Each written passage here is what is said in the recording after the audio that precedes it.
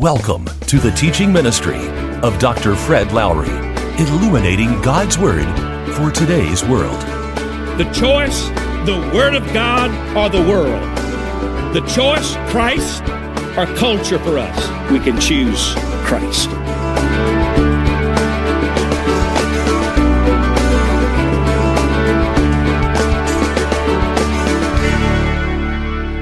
We are in Daniel chapter 3 and having a wonderful time in this wonderful book. Do you understand that everybody planning on going to heaven is not going to heaven? That expectations won't get you there. Read any survey and you'll discover that the vast majority, we're talking about in the 90s percentile, of Americans really believe they're going to end up in heaven. It was kind of interesting that Nicole's funeral, I didn't go, but just the things that I heard different people saying that now she and her baby are together in heaven. And everybody, go to any funeral and they're going to just people into heaven, it seems, because, but expectation has nothing to do with reality.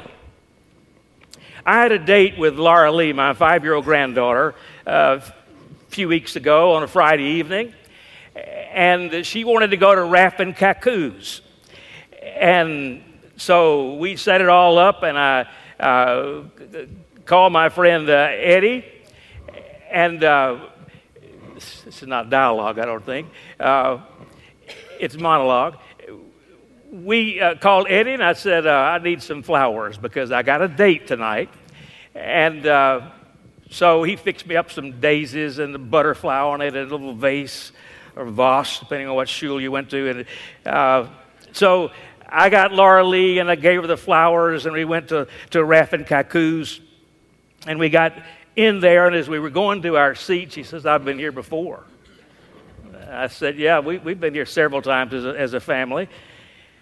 And so we sat down, and she said, well, this is not what I expected. I said, well, what did you expect? She said, I was expecting something a little more posh than this. 5 years old. I said, well, Laura Lee, this is a nice place. Usually, over the years, when you want to go to a nice place, you go to a place like Raffin Cacoo's, and a lot of people come here. She said, well, it's not as posh as I thought it would be. I said, well, what were you thinking about? She says, I was thinking about this big, beautiful room with a chandelier, and we would eat dinner in that room, and then next to it is another room with a chandelier with a little dance floor there, and we would dance after we ate.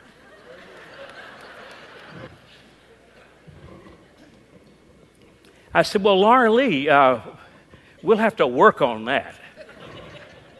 But are you having fun? She said, well, this is a lot better than my last date. My last date was terrible. It was awful.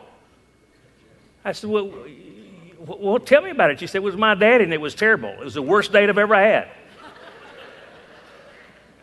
I said, well, what happened? She says, he took me to Luby's, and we ordered our food, and he reached in his pocket, and he didn't have his billfold, and we had to put our food back. I was so embarrassed. It was the worst date I've ever had.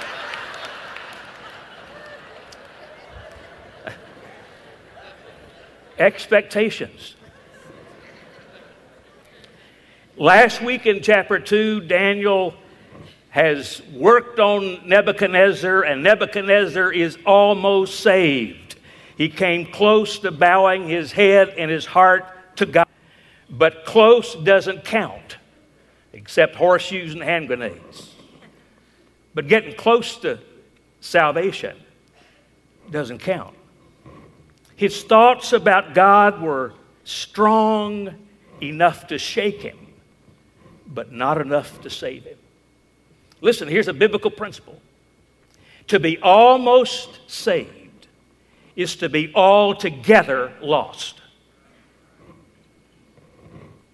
Neb is in a personal struggle. And many times, that's the only time people do business with God. And I'm glad that we have a God who will do business with us when we're in a mess. So he is in this personal struggle, and he has insomnia and insecurity and fear, and he's miserable. As you remember, he had this dream that he could not interpret or understand, and his wise wizards were of no value whatsoever. And Daniel was able to interpret that dream. King Nebuchadnezzar was overwhelmed with Daniel and Daniel's God, so much so that he fell before him in worship. This man realized and recognized that Daniel's God was different from all other gods. He perhaps realized that Daniel's God was superior to all the Babylonian gods put together. Listen to me. Nebuchadnezzar was emotionally moved. He was stirred in his soul. He believed that Daniel's God was the God. But he still was not saved. Verse 47 of chapter 2 says this: The king said to Daniel, "Surely your God is the God of gods, and the Lord of kings, and a revealer of mysteries, for you were able to reveal this mystery." So he is touched, but he's not transformed. Stirred, but he's not changed. He is miserable, but he's not broken. We find that out in chapter 3, verse 1. King Nebuchadnezzar made an image of gold. I mean, he almost came to God. He almost bowed his head and his heart to God. Now he's building an image in his own likeness, 90 feet high, 9 feet wide, and set up on the plain of Dura in the province of Babylon. He then summoned the satraps, prefects, governors, advisors, treasurers, judges, magistrates, and all the other provincial officials to come to the dedication of the image he'd set up. So the satraps, prefects, and all that crowd assembled for the dedication of the image that King Nebuchadnezzar had set up, and they stood before it. They were commanded to be there, demanded of the king.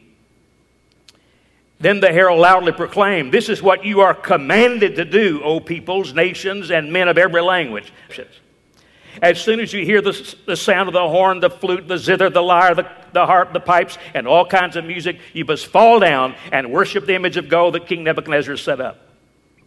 Whoever does not fall down and worship this golden image will immediately be thrown into a blazing furnace of fire." Now we know that King Nebuchadnezzar did not repent. He was stirred, but he was not changed. He was touched, but he was not transformed. And how do we know? Because the Bible tells us. See, the Bible says that we cannot judge, but it does say we can be fruit inspectors. And so we're able to see immediately, the proof is in the pudding. You shall know them by their fruit. Listen, if you claim to know God and you live ungodly day after day, week after week, year after year, there's a good possibility you don't know God. God changes you. We're to live like changed people. So here's a guy who immediately is building a golden image. He is not really changed. He believes in Daniel's God. He knows Daniel's God is superior to the Babylonian gods, but to believe is not enough. In fact, the Bible says the devil believes and trembles. Fred translates that, if you don't believe in God, you're dumber than the devil. But to believe is not enough. Nebuchadnezzar believes in God, listen to me, but he does not repent. Now, there's a segment today of preachers around this country who think we should not preach repentance. But ladies and gentlemen, the Bible teaches without repentance, there is no conversion, there is no change, there is no salvation. It's not enough to believe in God. It's not enough to be impressed at what God can do. It's not enough to come to church. You come to God, it necessitates a repentance, a change. Instead of repenting, what did he do? He built an image that was 90 feet tall. That doesn't sound like repentance. Dominated the plain. Let me give you two reasons why he built that image. I think, number one, he had to have a God to look up to.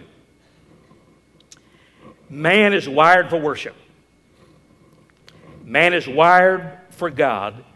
And because of that, man will worship something. Everybody in the architects is worshiping something.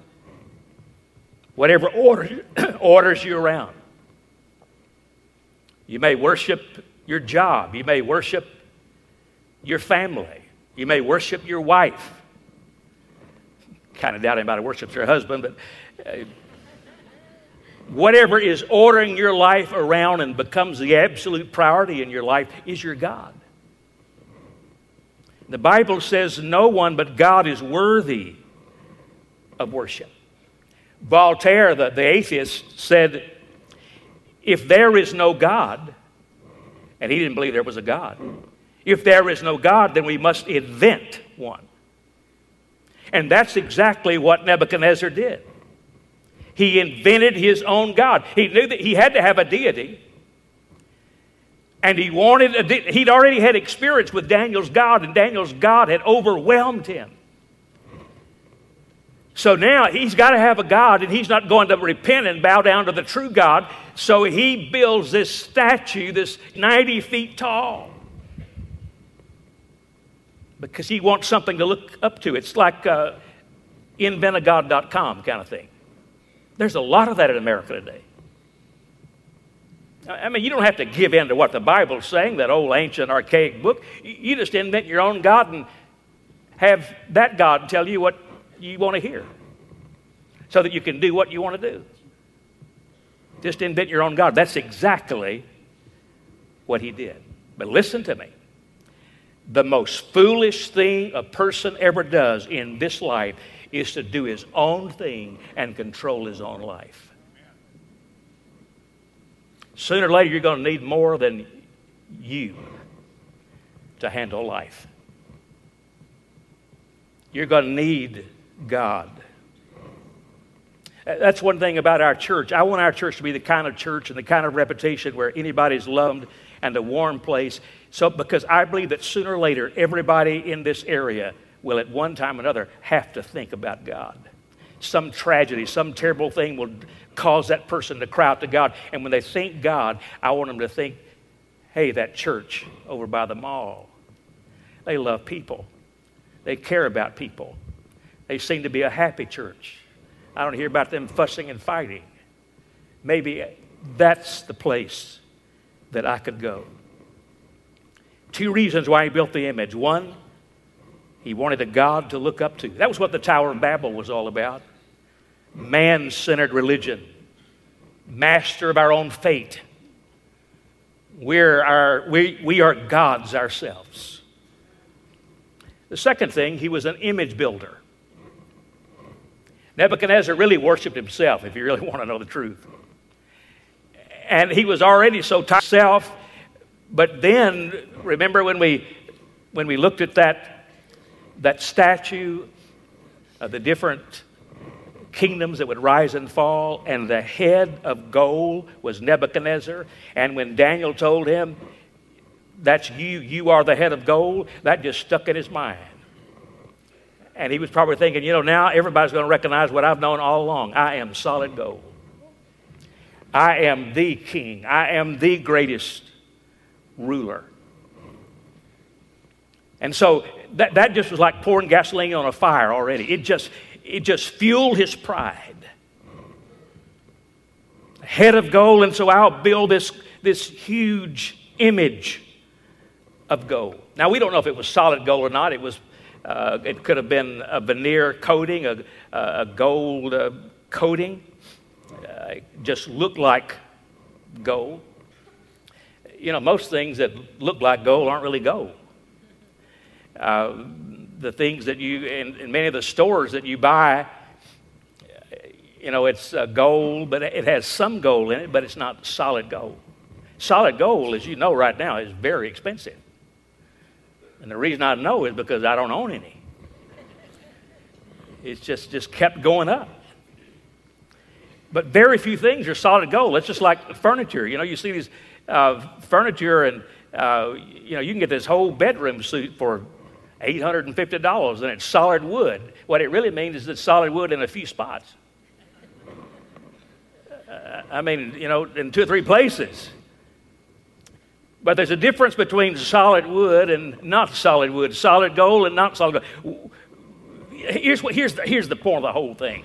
Gold shines, and the cheap stuff sometimes looks absolutely beautiful. And many of you are wearing it this morning. And you ought to, because it's beautiful. But what I want to say is all of you look good this morning, and you're shiny on the outside, but that does not mean that you have the real stuff on the inside. See, all of you look like sold out, saved, surrendered, serving Christians. I mean, you do. You got the look. And you're all dressed up, and you're shiny gold this morning. But the question is it real or is it fake?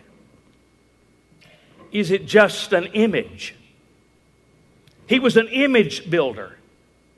What is an image? An image is about covering reality with shine and with bling and with spin.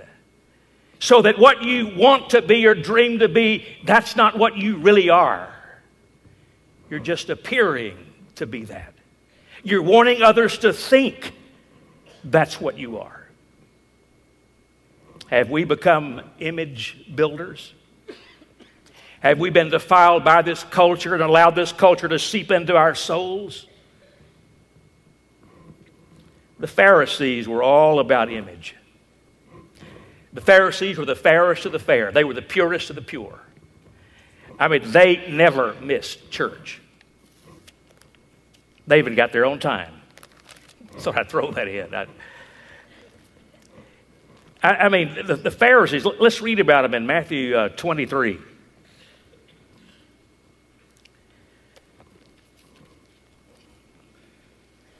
Matthew 23, 25. Woe to you, teachers of the law and Pharisees, you hypocrites. It's amazing how strong Jesus got, wasn't it? You clean the outside of the cup and dish, but inside they are full of greed and self-indulgence. Blind Pharisee. First clean the inside of the cup and dish, and then the outside will also be clean. Woe to you, teachers of the law and Pharisees, you hypocrites, church leaders, church workers. You're like whitewashed tombs, which look beautiful on the outside, but on the inside are full of dead men's bones and everything unclean. In the same way, on the outside, you appear to be people as righteous, but on the inside, you're full of hypocrisy and wickedness. Why doesn't he tell it like it is? See, God is saying it's not what you look like on the outside. It's not what you appear. That's all about image. It's what you really are on the inside. So let me give you a test. If you're too much into image, if you're an image builder, if you and I appear to be better than or more than we really are, we're into image.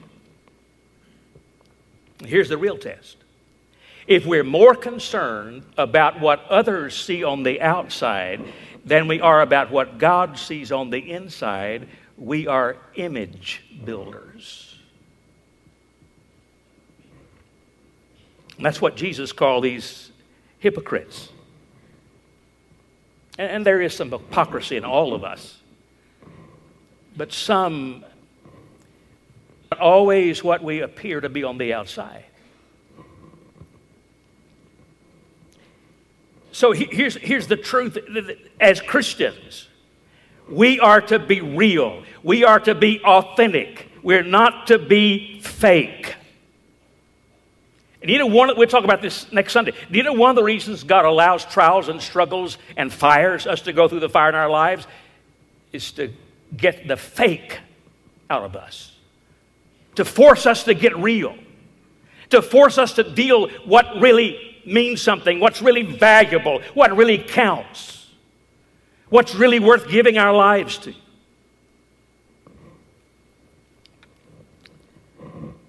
He wants us to be real. That means the same person in the black of night as we are in the light of day. That means the same person in church, the same person at home.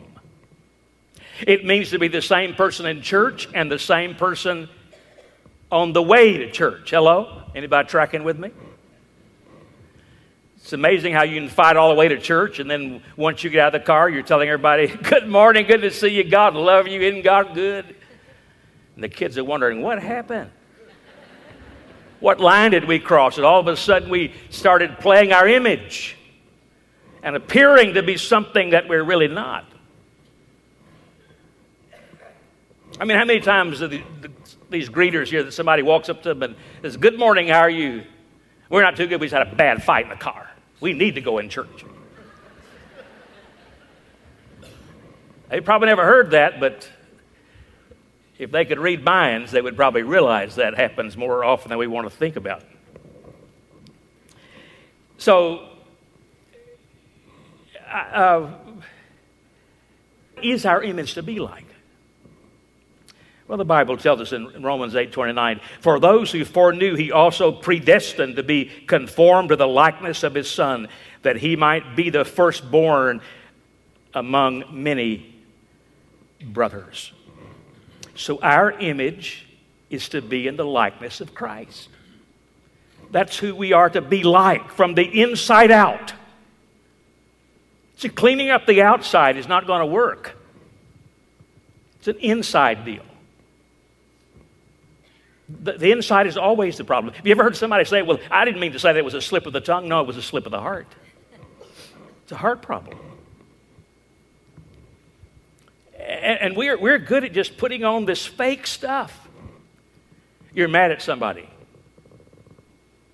And when you see them, you look at them and talk to them and act like nothing's gone wrong. Like everything is wonderful. When inside, your insides are churning. Well, what you need to do is you need to deal with that heart issue. Of course, some of you take a step more than that, and you take the next aisle and avoid the person. That's a heart problem. And the outside is not what's going to make the difference in your life. It's what you do on the outside. Christianity is from the inside out. It's not about works. It's not from the outside in. It's not about cleaning up your life. You can't. It's not about cleaning up your attitude. You can't. God has to do that, and he works from the inside out. But those early Christians were called little Christ. That's where they got the name Christian. So we're to take on the image of Jesus. Nebuchadnezzar's huge image of looked good on the outside. I would have loved to have seen it.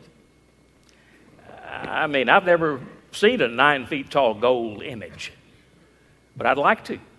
I imagine it was shiny gold and beautiful. But here's the truth. On the inside, no matter what it was made of, it was a dumb, dead deity, unable to help anybody.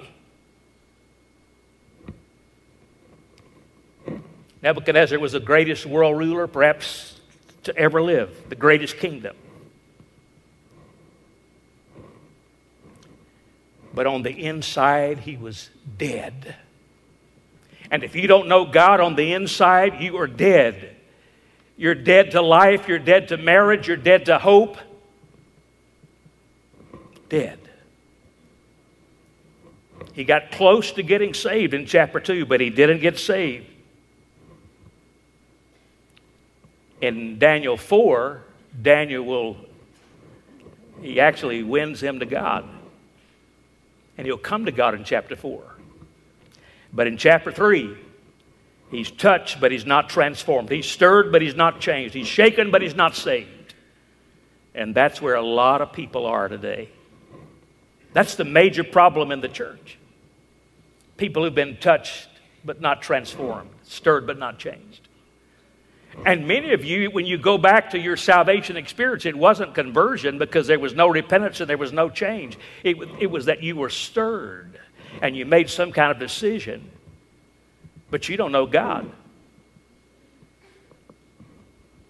And that's what jumps out at me from this text, because I believe with all my heart, more people are going to hell the religious route than any other way.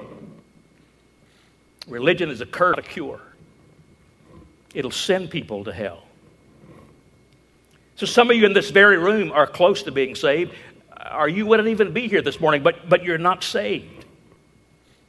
But what I want you to understand, and this comes from my heart of love, I want you to understand that even though you're close to being saved, you are as lost as the worst sinner in the Arklatex.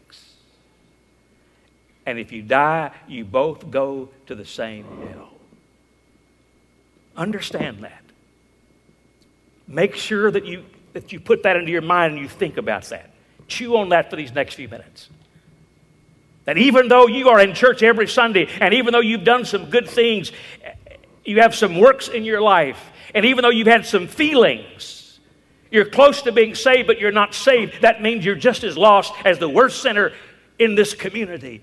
And if you die, you go to the same hell.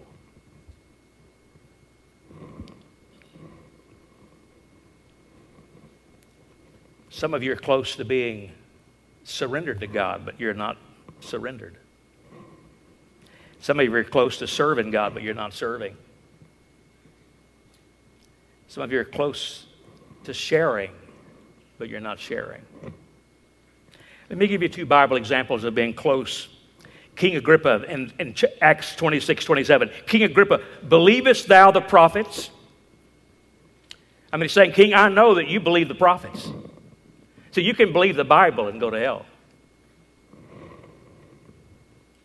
I believe there are going to be enough preachers in hell to have a Bible conference, trying to figure out how they messed up, how they missed it. You can read the Bible every day and still go to hell. Agrippa, I know you believe the prophets. I know you do. Then Agrippa said to Paul, almost persuadest me to be a Christian. In Mark 12, verse 34, here's a Bible teacher. You can be a Bible teacher and end up in hell. You say, Pastor, I think you're too hard. Excuse me, this is not me. This is what this book's saying. This is truth. And when Jesus saw that he answered discreetly, he said to them, thou art not far from the kingdom of God. I mean, here's a guy who knows that the true God is God. He knows that the most important thing is to love God with all your heart, mind, and soul, and to love your neighbor as yourself. Jesus said, I'm glad that you know all of that. I'm glad that you know the Bible. I'm glad that you are a Bible teacher. I'm glad that you can quote Scripture. I'm glad that you understand that God is God. You are not far, but you are not in the kingdom. Jesus is saying that. It's not enough to be in church. It's not enough even to teach a Bible study class. It's not enough to memorize Scripture. It's not what you do externally, it's what happens internally, and that begins with repentance and change. Two phrases, not far but not in. Almost persuaded. A runner slides in the home plate, he almost made it, but he's still out. Whether it's dust or distance that separates, you are as out as if you'd missed it a mile. If you missed the lottery, I know you wouldn't ever do a lottery ticket, but if you missed it by one number, you missed it. And the person who got it by one number will not share it with you.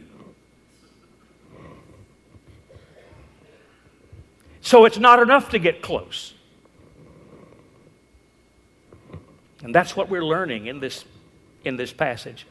Let me give you 4 key words to put in your mind and think about for these next few short minutes. Number 1, salvation. Number 2, surrender. Number 3, serving. And number 4, sharing.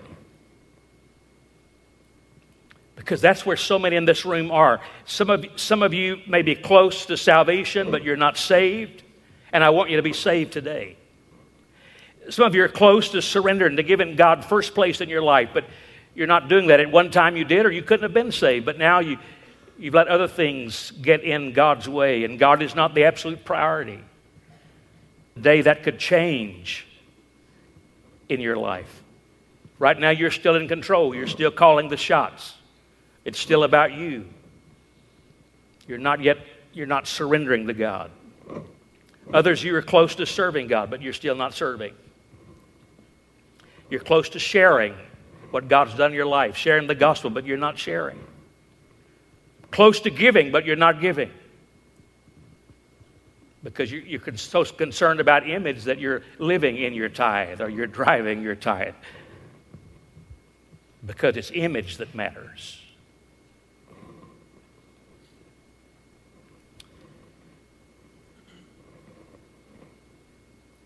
Why would people be so close and yet not get in with God?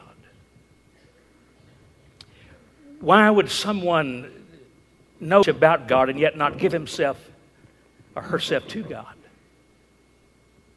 Why get close but not go ahead and make that commitment? Let me give you some reasons. Number one is performance. Acts 16:30, he then brought them out and asked, "Sirs, what must I do to be saved?" So many people think salvation is based on what you do. And the average person thinks, as long as I do good things. And you know what we all believe? We read the paper and we watch Fox News and we know that there are a bunch of bad people in this country and in this world, and we're not nearly that bad. That's the crowd that's going to hell. I'm going to make it to heaven. Only thing wrong with that, it's simply not biblical. The Bible says it's not of works, lest any man should boast. In fact, the difference between religion is the difference between do and done. Other religions is what you do that gets you into heaven. Even some wild things so bizarre that if you blow yourself up, then you make it to heaven and have all these sensual and sexual opportunities in heaven. Christianity is what has been done for you. Christ did for you what you could not even do for yourself. He died that you might be forgiven, that you might be saved. Jesus said, "It's finished." God's work of redemption complete. Performance. Problems. Something happened and you blame God. It's amazing how many people, I promise you there are people all over the Architects who are not church today because something happened. It didn't go their way. It didn't go as they planned. By the way, life is what happens to us while we're planning what we're going to do. But something went wrong and you blamed God. If you blame God, you're going to blame the church. You're going to blame the preacher. And so people are not willing to give themselves to God or to surrender to God or to serve God because of something that happened. Maybe a divorce or a mispromotion or hurt feelings. Can you imagine missing heaven and going to hell because of something that happened that didn't go like you thought it ought to go down? How foolish. People. Well, there are too many hypocrites in the church. Since you brought that up, I want to say three things about that. Number one, I agree there are too many hypocrites in the church. But I want hypocrites to come to church because I got a shot at them. God has a shot at them. The Word of God has a shot at them. They can change. The second thing is, if you hide behind a hypocrite, you've got to be smaller. Watch now. You've got to be smaller than the hypocrite you're hiding behind. Third thing, I'd rather come to church and sit by a hypocrite than to go to hell with a whole gang. Don't use that excuse, people. passions. Mark 10:21. Jesus looked at him and loved him. One thing you lack, he said, go sell everything, give to the poor, and you'll have treasure in heaven. Then come follow me. Here's a man who's into image, success and status and stuff. Come and follow me, says Jesus, but you got to give up your stuff. At this, the man's face fell. He went away sad because he had great wealth. Jesus looked around and said to the disciples, how hard it is for the rich to enter the kingdom of God, those who have so much stuff. What a message for our day. Procrastination. Did you know I've never met a person who intended to go to hell? Not one. But yet hell will be full. Acts 24, verse 25, Paul discoursed on righteousness, self-control, and the judgment to come. Felix was afraid and said, that's enough for now. He was convicted. You may leave. When I find it convenient, I will send for you. At the same time, he was hoping that Paul would offer him a bribe. So he sent for him frequently and talked with him. Can you imagine having frequent conversations with the Apostle Paul, who epitomized the gospel? Who every time he opened his mouth was talking about what Jesus could mean in a life. And here was a guy who was so involved in the world and in power and in status. He was mentally bright. He was religiously respectable. He was politically powerful. He was socially prominent. He had it all. But he was lost and on his way to hell. And so he gets up to talk to Paul. And he listens. He's stirred. He even trembles. But he's not changed.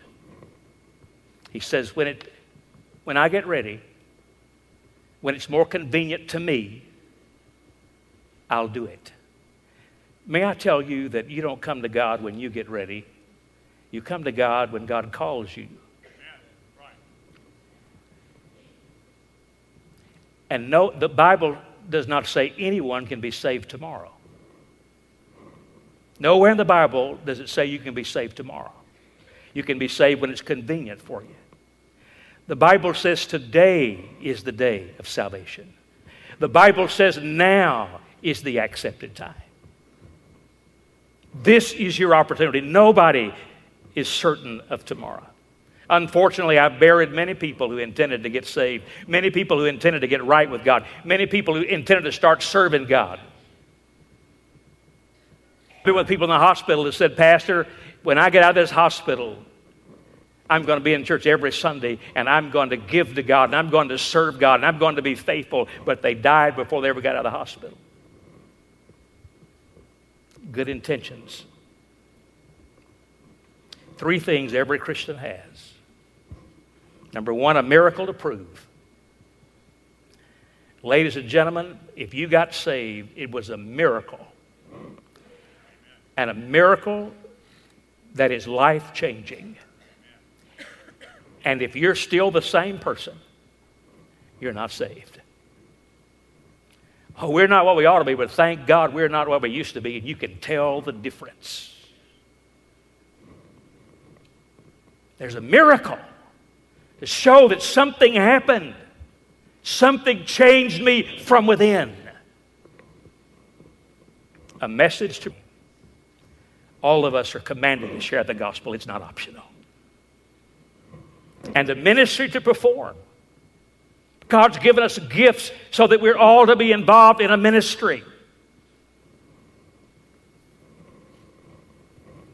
So let me give you a spiritual checkup as I close this morning.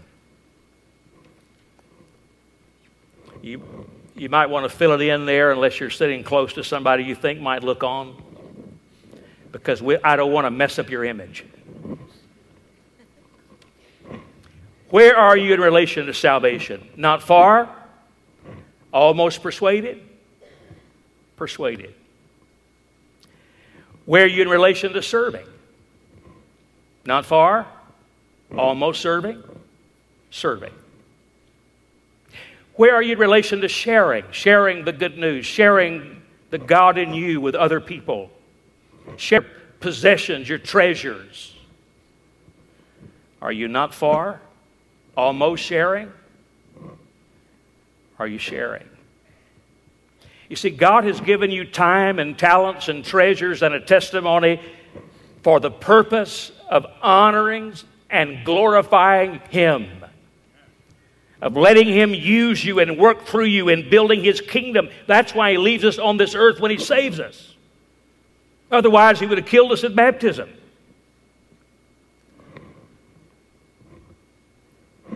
We are saved to serve. We are saved to share. All of us. Say, well, preacher, I believe all that stuff, but you don't know how tired I am. I'm just tired. Like I've been ironing all day with a like they used to. Tired. Well, my friend, if you let God work from the inside out and you let God be God in your life, He energizes you to serve and to share. And you can count on that. Lee and I were in Moscow. And one of the things that I'll never forget as long as I live, in talking with 2 or 3 churches there, asking about their attendance.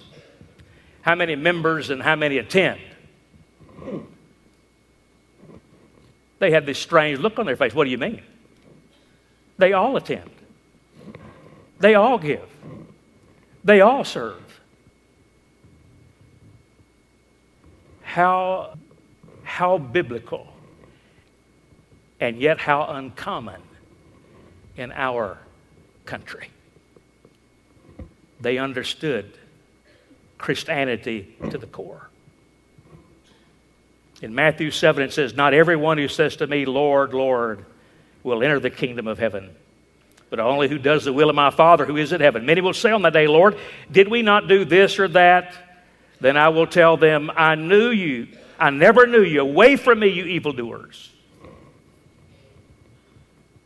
The biggest surprise in heaven is when people get there expecting to get in, only to hear the words, "I don't know who you are. Sorry, I never knew you. But I went to church. Sorry, I never knew you. But I gave to some people who were needy. Sorry, I never knew you.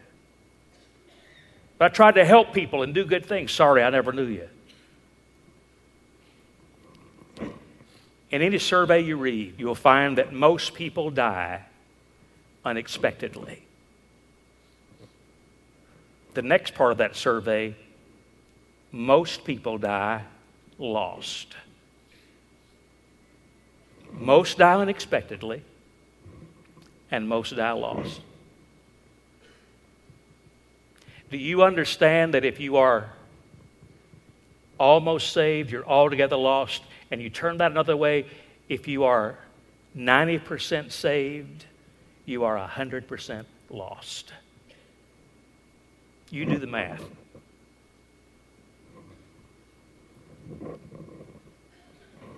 When people are confronted with truth, as I've confronted you this morning, there are really 3 options. You can accept, and that's the wisest, smartest thing you'll ever do. You can reject. That's the most thing you could ever do. And one day I can guarantee you that you'll regret it. Or you can procrastinate. And that's what many of you have done up until now. See, the devil is the one who wants you to miss heaven and to make hell. And the devil is smart enough to tell you, oh, the Bible's, yeah, sure, it's true. And the devil believes in God. And the devil doesn't mind you coming to church at all. Oh, he doesn't want you to get involved. He doesn't want you to serve. He doesn't want you to give. He doesn't want you to share. But he wants you to come to church. And then when you come and you hear the truth of God and the Holy Spirit, which is you who are success-minded, He is your personal trainer. See, some of you have personal trainers for the outside, and that's fine. But if you've got a personal trainer for the outside and you're ignoring the personal trainer inside, that's stupid. That says you're in the image, you're not into God. Satan whispers in your ear, the preacher's right. It's true. But you got plenty of time, not now. You can do it next time. There'll be other Sundays. You're in the middle of the row. You're in the top section. It'll take too long to get down there. You don't know what to say when you get here. That's the devil talking to you. My friend, if God's word has troubled your heart this morning, that's God's Holy Spirit, your personal trainer, saying something needs to happen. A change needs to take place. Are you close to salvation, or are you saved? Are you close to serving God, or are you serving God? Do you have a ministry? Are you close to sharing what God's doing in your life, sharing the gospel? Or are you really sharing the gospel? We hope you were blessed by our program today. If you would like a copy of today's program, go to www.fredlowry.com, where you can find this program and other Christian resources by Dr. Fred Lowry.